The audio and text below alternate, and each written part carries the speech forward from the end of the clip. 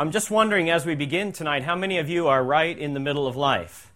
There's a lot of reasons why you could think of there's another place you could be, but you chose to be here. And I guess I could say that I'm one of those and right in the middle of life. In fact, life almost took me out of the picture this morning when I had an opportunity to share God's Word with other believers. And I just kind of prayed about it a little bit. God said, you know where you need to be, Jeff. And so I was able to put life on hold for just a minute and be here to share God's Word. And I'm glad to be here with you. Would you bow with me in prayer as we begin our time together tonight? Let's pray. Father, you are good, and your Word is powerful. Tonight as we gather in this place in your name, we remember your promise to be here with us. And we're comforted by that. We're grateful for that. God, would you touch us with your Word? Would your Holy Spirit find freedom in our lives to apply this in a way that transforms us, that changes us to be more like you? We'll give you the glory and honor and praise. And we ask these things in Jesus' name. Amen. We are about 60 days into a new calendar year, give or take. A lot of people at the beginning of a year will make promises to themselves, to others, about how I'm going to change this year. What are the things I'm going to do different? What are the things I'm going to add to my life? What are the things that I'm going to subtract to my life? And I'd just like to check in with you real quick. How's that going? Yeah, that's what I thought. Most of us that made those types of commitments, about the third week of January or so, we kind of peter out, we kind of run out of gas, we go right back to where we are. How many just decided, I've done this before, I don't need to start this year with that kind of aggravation? Yeah, there's a lot of us in that boat too. You know, change is tough, and real change and lasting change is even tougher. Some people make it. Some people set their mind on change and they get real change. Most of us experiment with good intentions and we try real hard, but in the end we kind of slide back right where we were. Despite the common experience many of us have with change, self-help projects or self-change projects are still pretty popular. While I was preparing for this, I just went online to one popular bookseller, and I typed in the search engine self-help, and I got 241,000 hits on one bookseller about products that talk about self-help. Ladies and gentlemen, that's nearly 250,000 products on one website about self-help and self-change. Clearly, we are a culture that is interested in change, in self-change. Why is that? Well, I think hope is a powerful thing. The idea that life can be different, that life can be better, that life can be more full is a powerful motivator.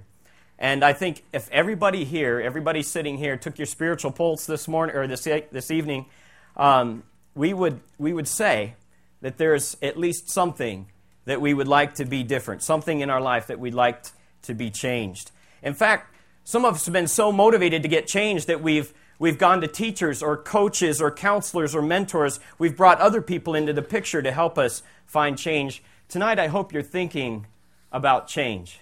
Because if you're looking for quantifiable, quantitative improvement in the way that your life goes from day to day, for your existence, from hour to hour, this hour is for you. I know that sounds a little bit like the jacket of those self-help books you pick up in the store. A little bit hard to believe, but I guarantee you God's Word has something different, something more to offer. In Romans chapter 12, beginning with verse 1, we read, I beseech you therefore, brethren, by the mercies of God, that you present your bodies a living sacrifice, holy and acceptable to God, which is your reasonable service.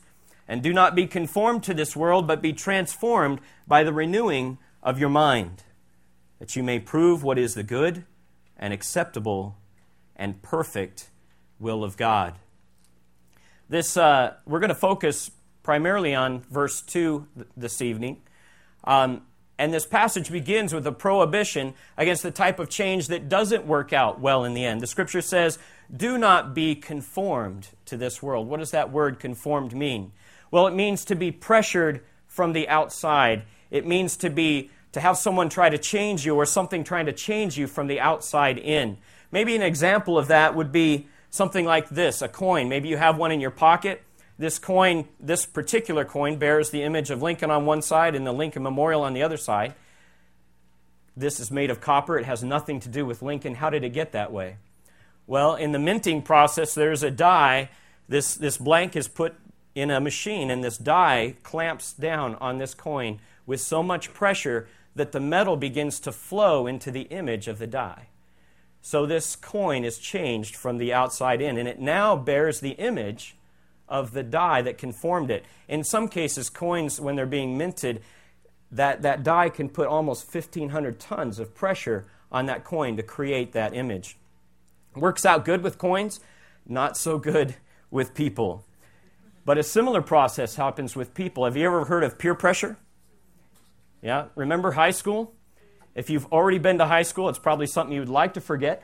But if I can remember 3 decades ago when I was in high school, I remember thinking that I wanted to have the clothes that everybody else had. I wanted to have the things that everybody else had, look and sound and act like everybody else. What is the phrase that we use? I want to be different just like everybody else.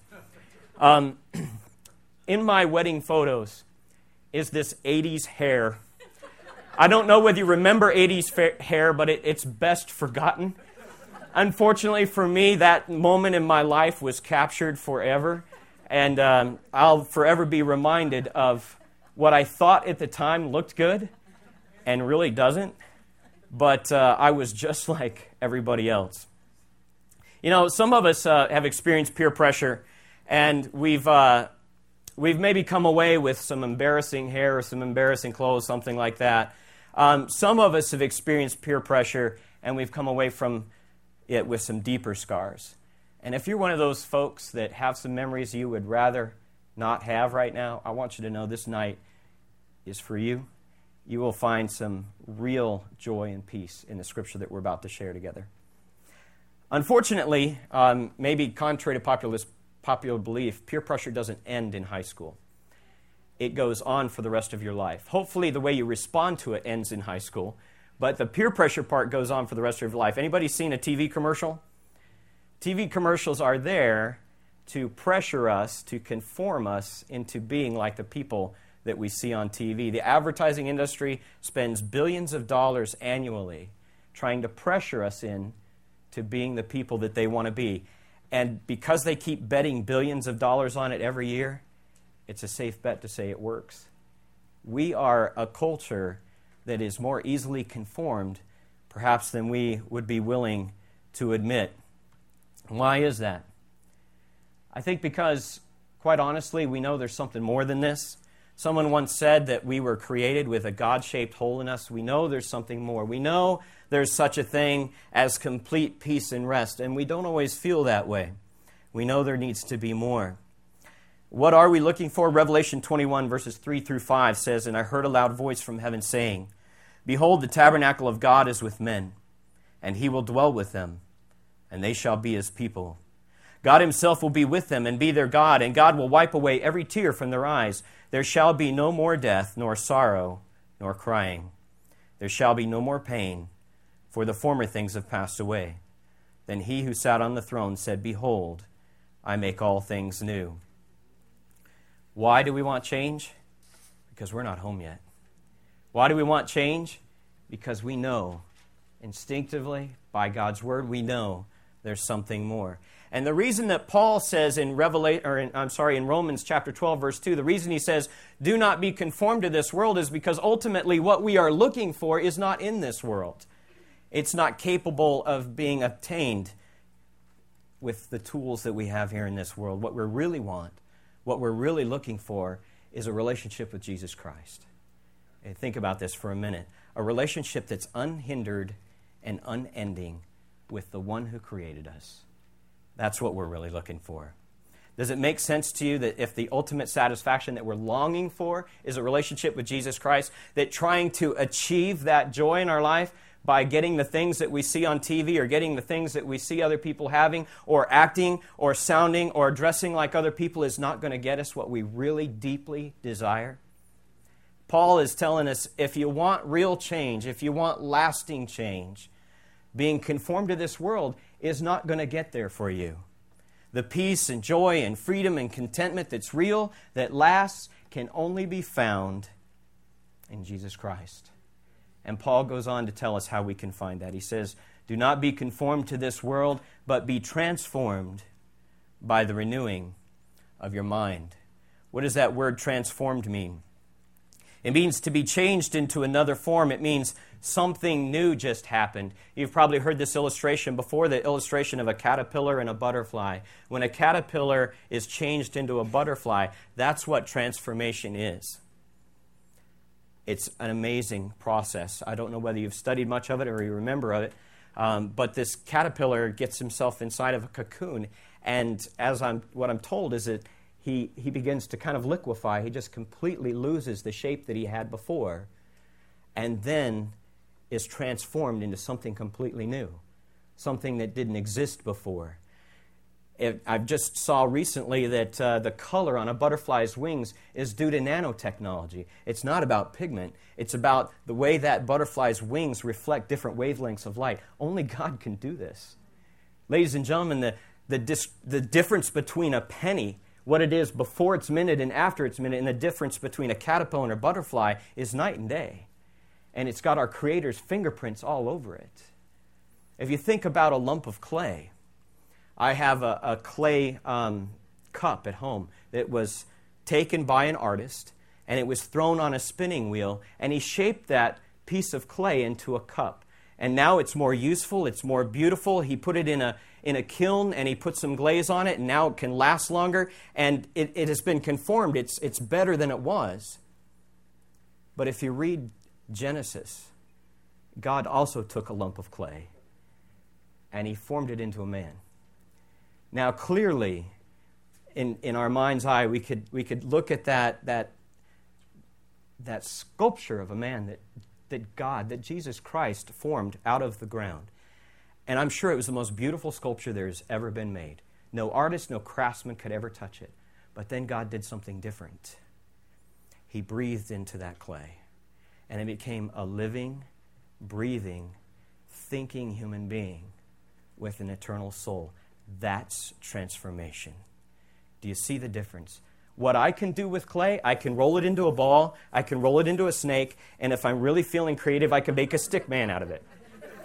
What an artist can do with clay is he can make a vase or a cup or something even more useful and more beautiful, but that's still molding, that's still conforming, that's still shaping what's already there. That's just kind of rearranging the materials. When God creates a butterfly, he takes what was there and he makes it something totally different. When God creates a human being, he transforms what was dust, what was dirt, what is clay, and he makes it into a living, breathing human being. Look around at what God can do. You are an example of what God's transforming power can do. It's amazing. God's fingerprints are already all over you. You've already experienced the kind of transformation that only our God is capable of doing, and that's not even where he stops. That's just the beginning. In 2 Corinthians 5:17, it says, "Therefore, if anyone is in Christ, he is a new creation. Old things have passed away. Behold, all things are become new." That example of the caterpillar being transformed into a butterfly is really just rearranging the material that was already there. When God makes a new creature, he's creating something that wasn't there before. It's brand new. God has the capability of creating something out of nothing. The very essence of who we are is changed, it's transformed, and it's a transformation that comes from the inside out. Being conformed is pressure from the outside. When we are transformed, we are changed from the inside out. The essence of who we are is different, and it's permanent. Have you ever known a butterfly to turn back into a caterpillar? See, butterflies don't tape butterfly thoughts to their mirror. They don't study aerodynamics. They don't hang out with other flying insects to try to convince themselves that they really are a butterfly. They are. The transformation is permanent. And it didn't depend on what the caterpillar does. It depends on what his Creator did. Sometimes, ladies and gentlemen, we doubt that the transformation process is taking place.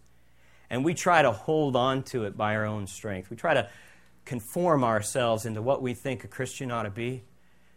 Transformation depends on the Creator, not on the creature. When God has changed you, you are changed. End of story. You have God's fingerprints on you. You are a new creation if you are in Christ. Another place in Scripture where this same Greek word for transformation is used in the description of Jesus' transfiguration. In Matthew chapter 17, verses 1 and 2, we read, "Now after 6 days, Jesus took Peter, James, and John his brother, and led them up on a high mountain by themselves. And he was transfigured before them. His face shone like the sun, and his clothes became white as light." If you remember that passage, Peter didn't even know what to say, and Peter always knew what to say. It was mind-boggling. Those 3 disciples were absolutely astounded by what they saw.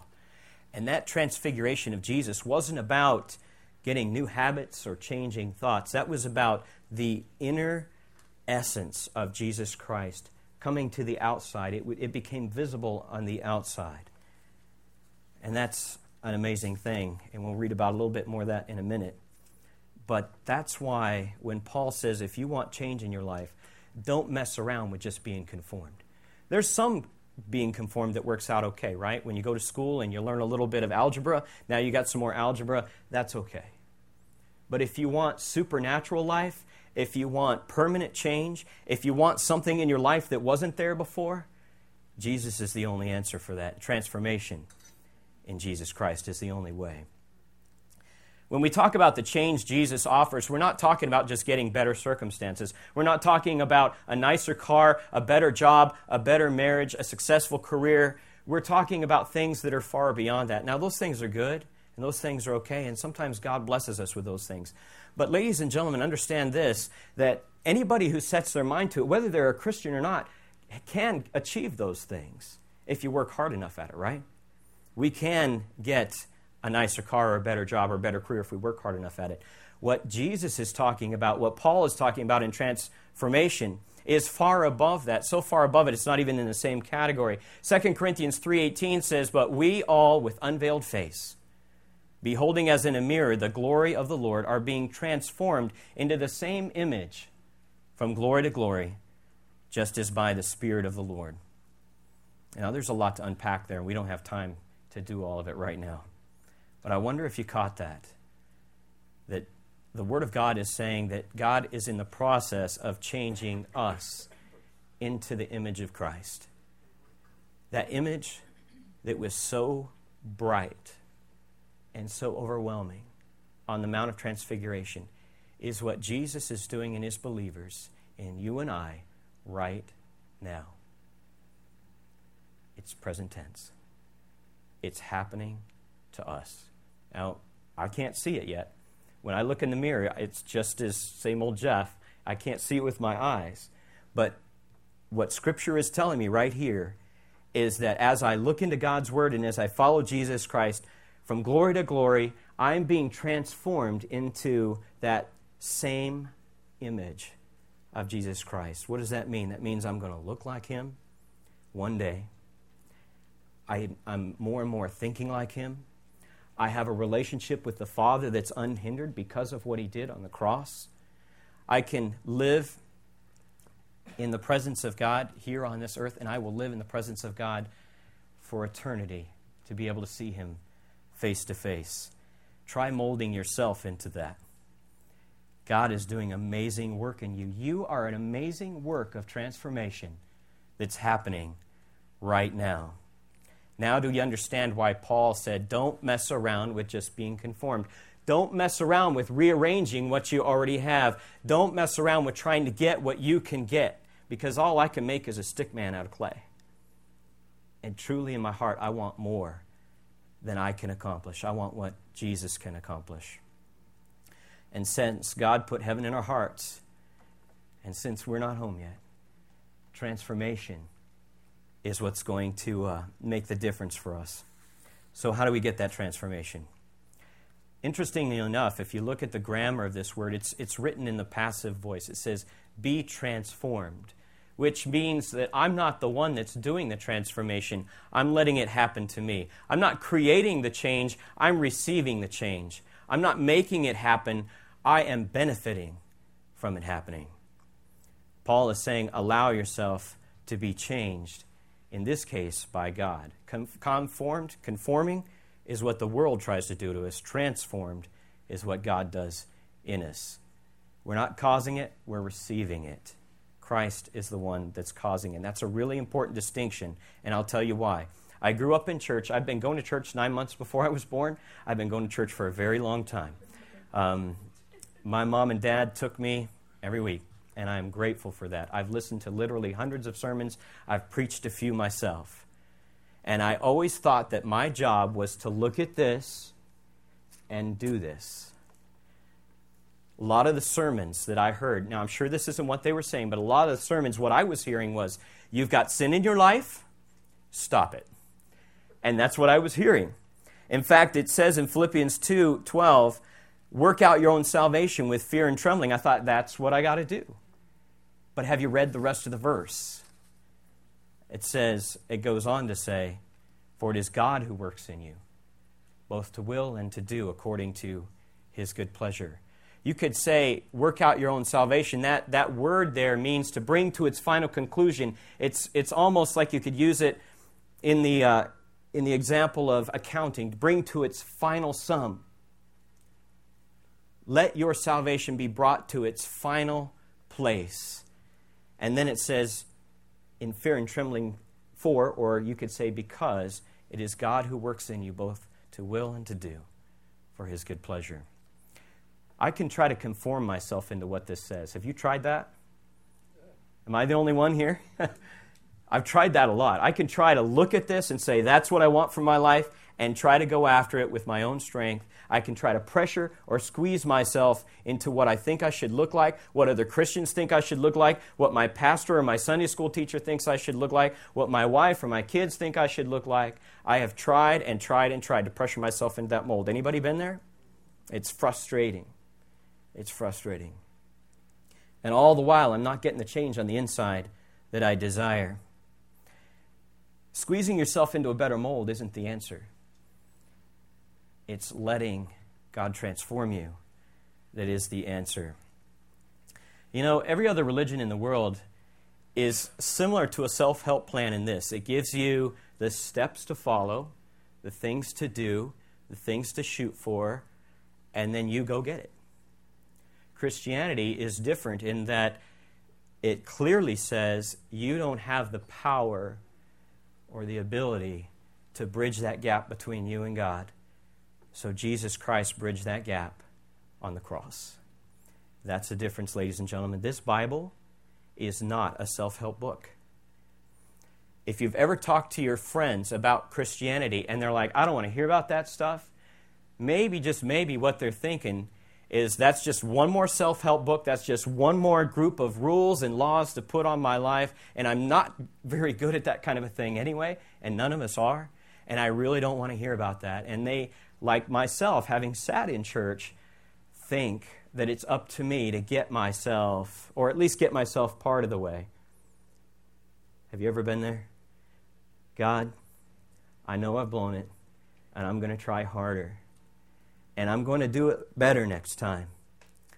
And I'm going to say this better, or I'm not going to say that, and I'm going to work. You know what that is?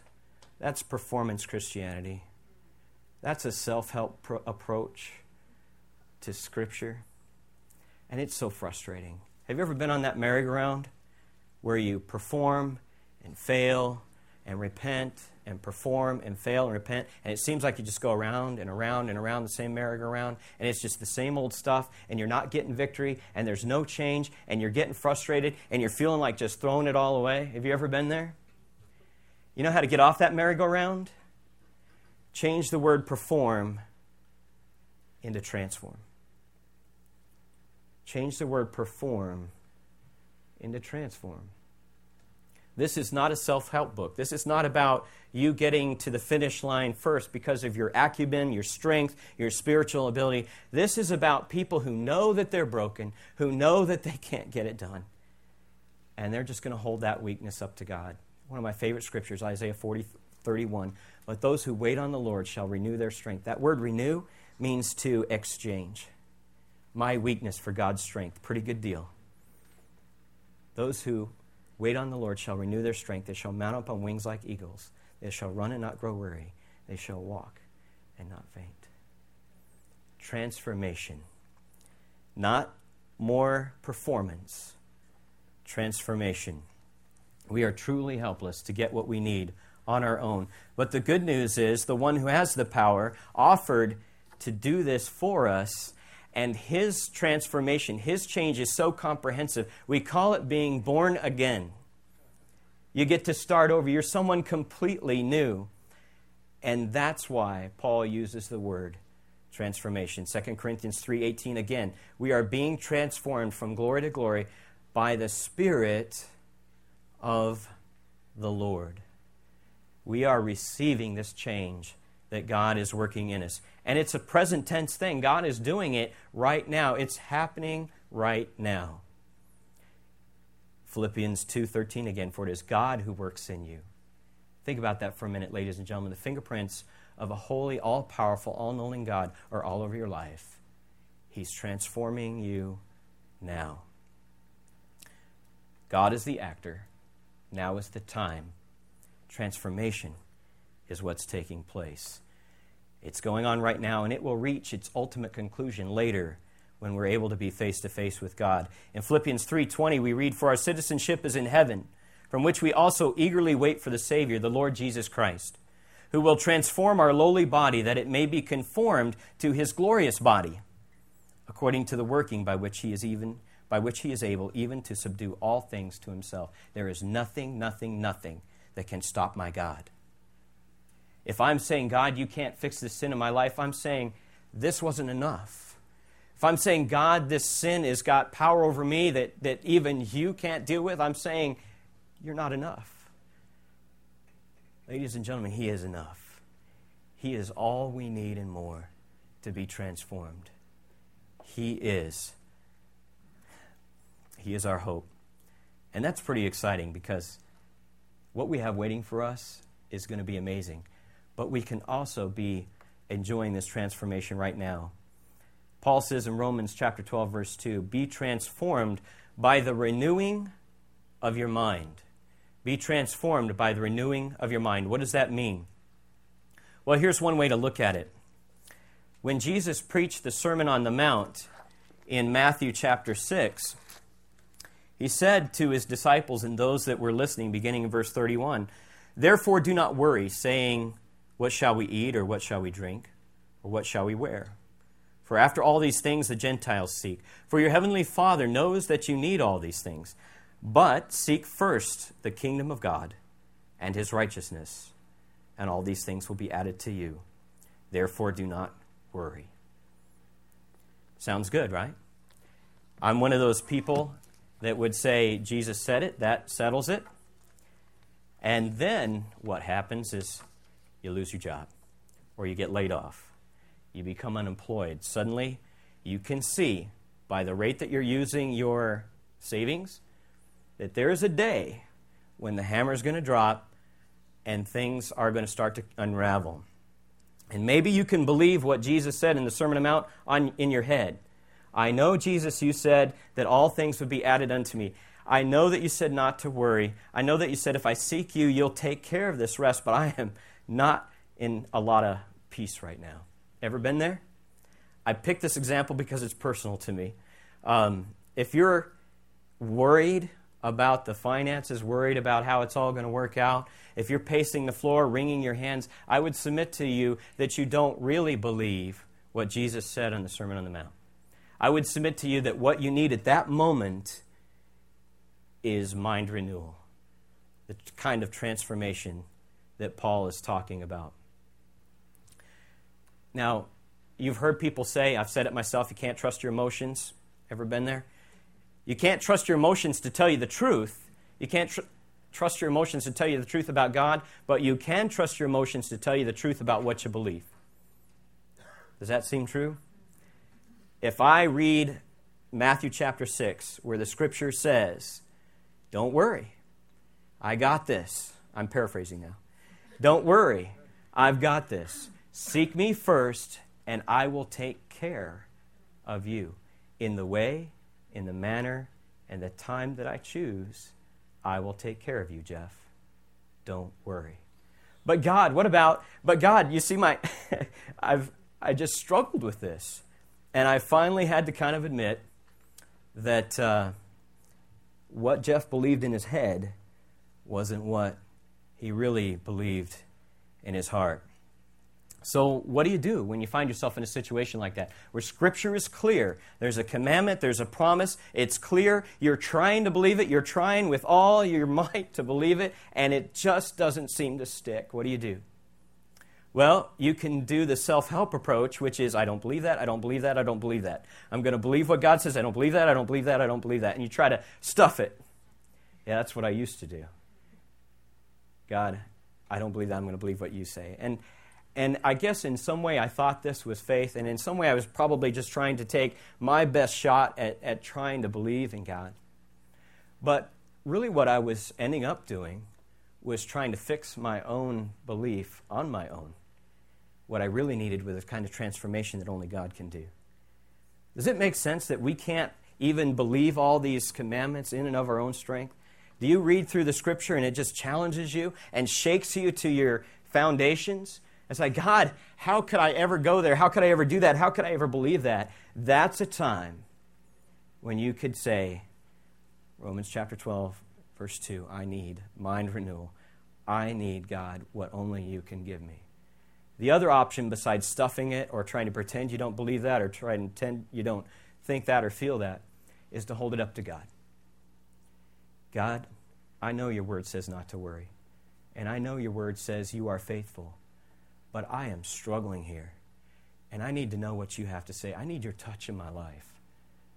I need you to change me. Do you remember the man that said, I believe, help my unbelief?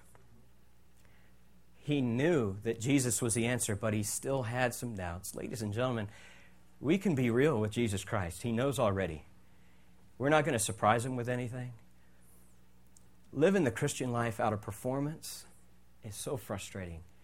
Just holding it up to God and saying, God, I need you. This part of my life, it doesn't agree with your Scripture, and I don't want to live that way. God, I need you to touch me. I need what only you can do. I need you to transform me. I need your touch. Well, that's the theoretical part. Now, how did it happen in real life?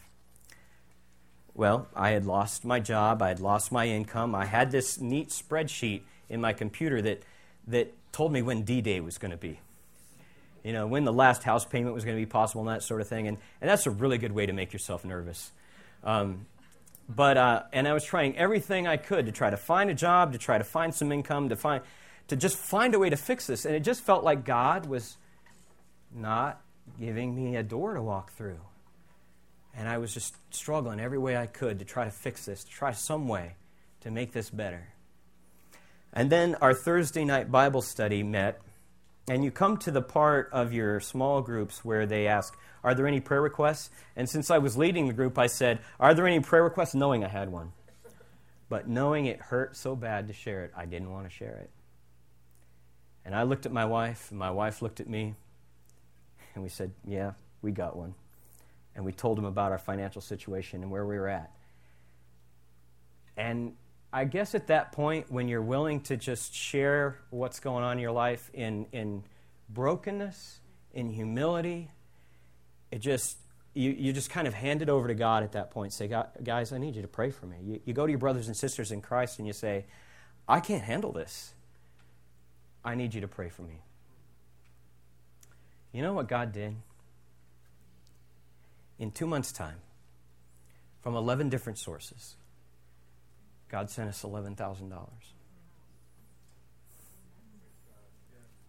You know, and with each check, it's like God wanted to remind me 11 times, Jeff, you don't need to worry, I've got this.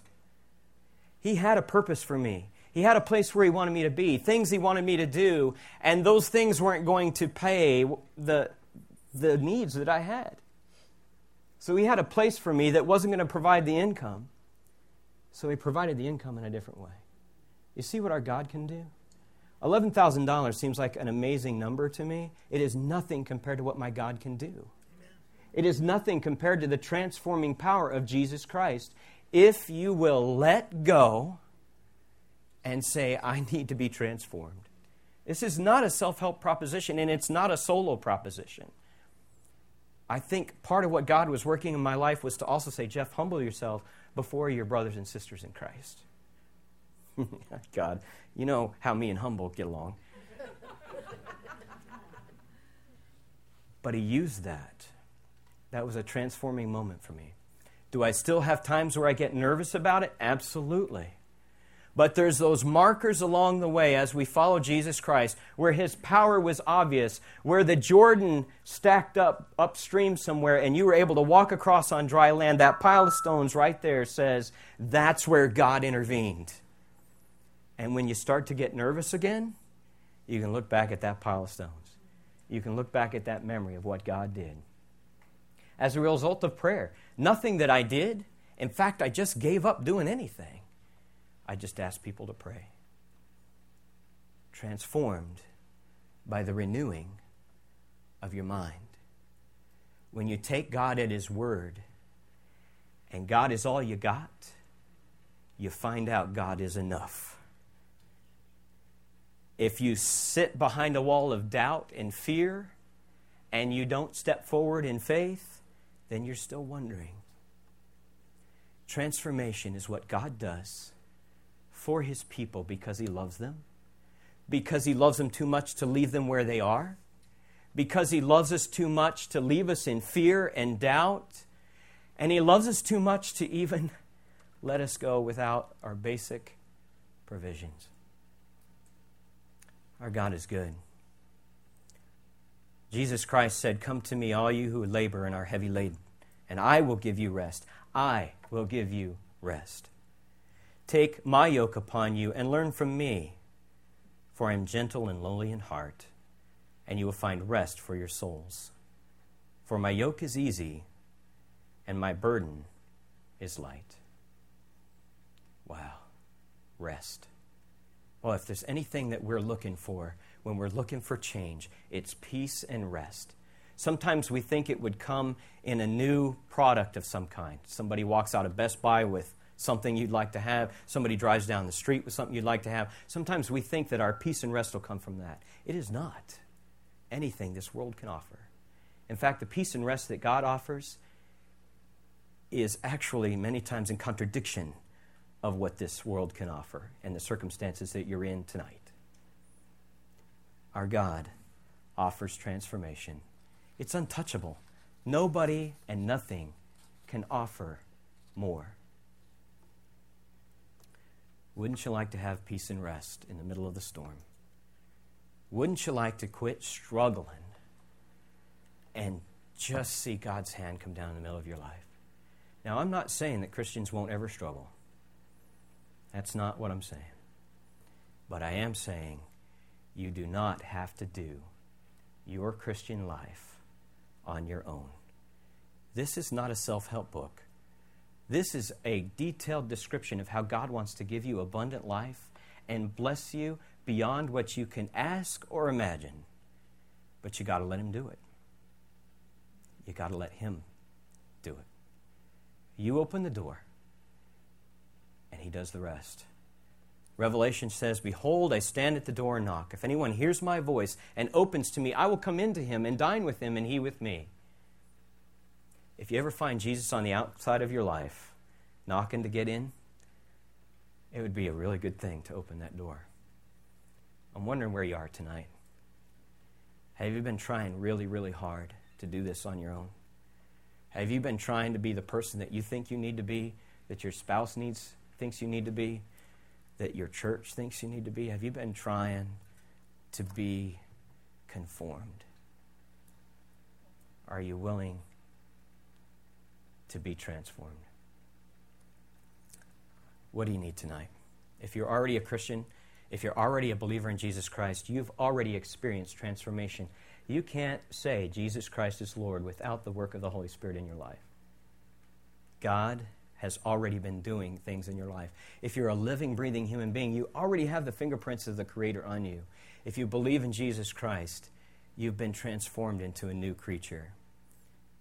Jesus is the Son of God. He did rise from the dead. There is no obstacle to him to work in your life. Are there still some promises or truths in this scripture that you're struggling with? I think every one of us could raise our hand. Yeah, there's some things in there that are just hard for me.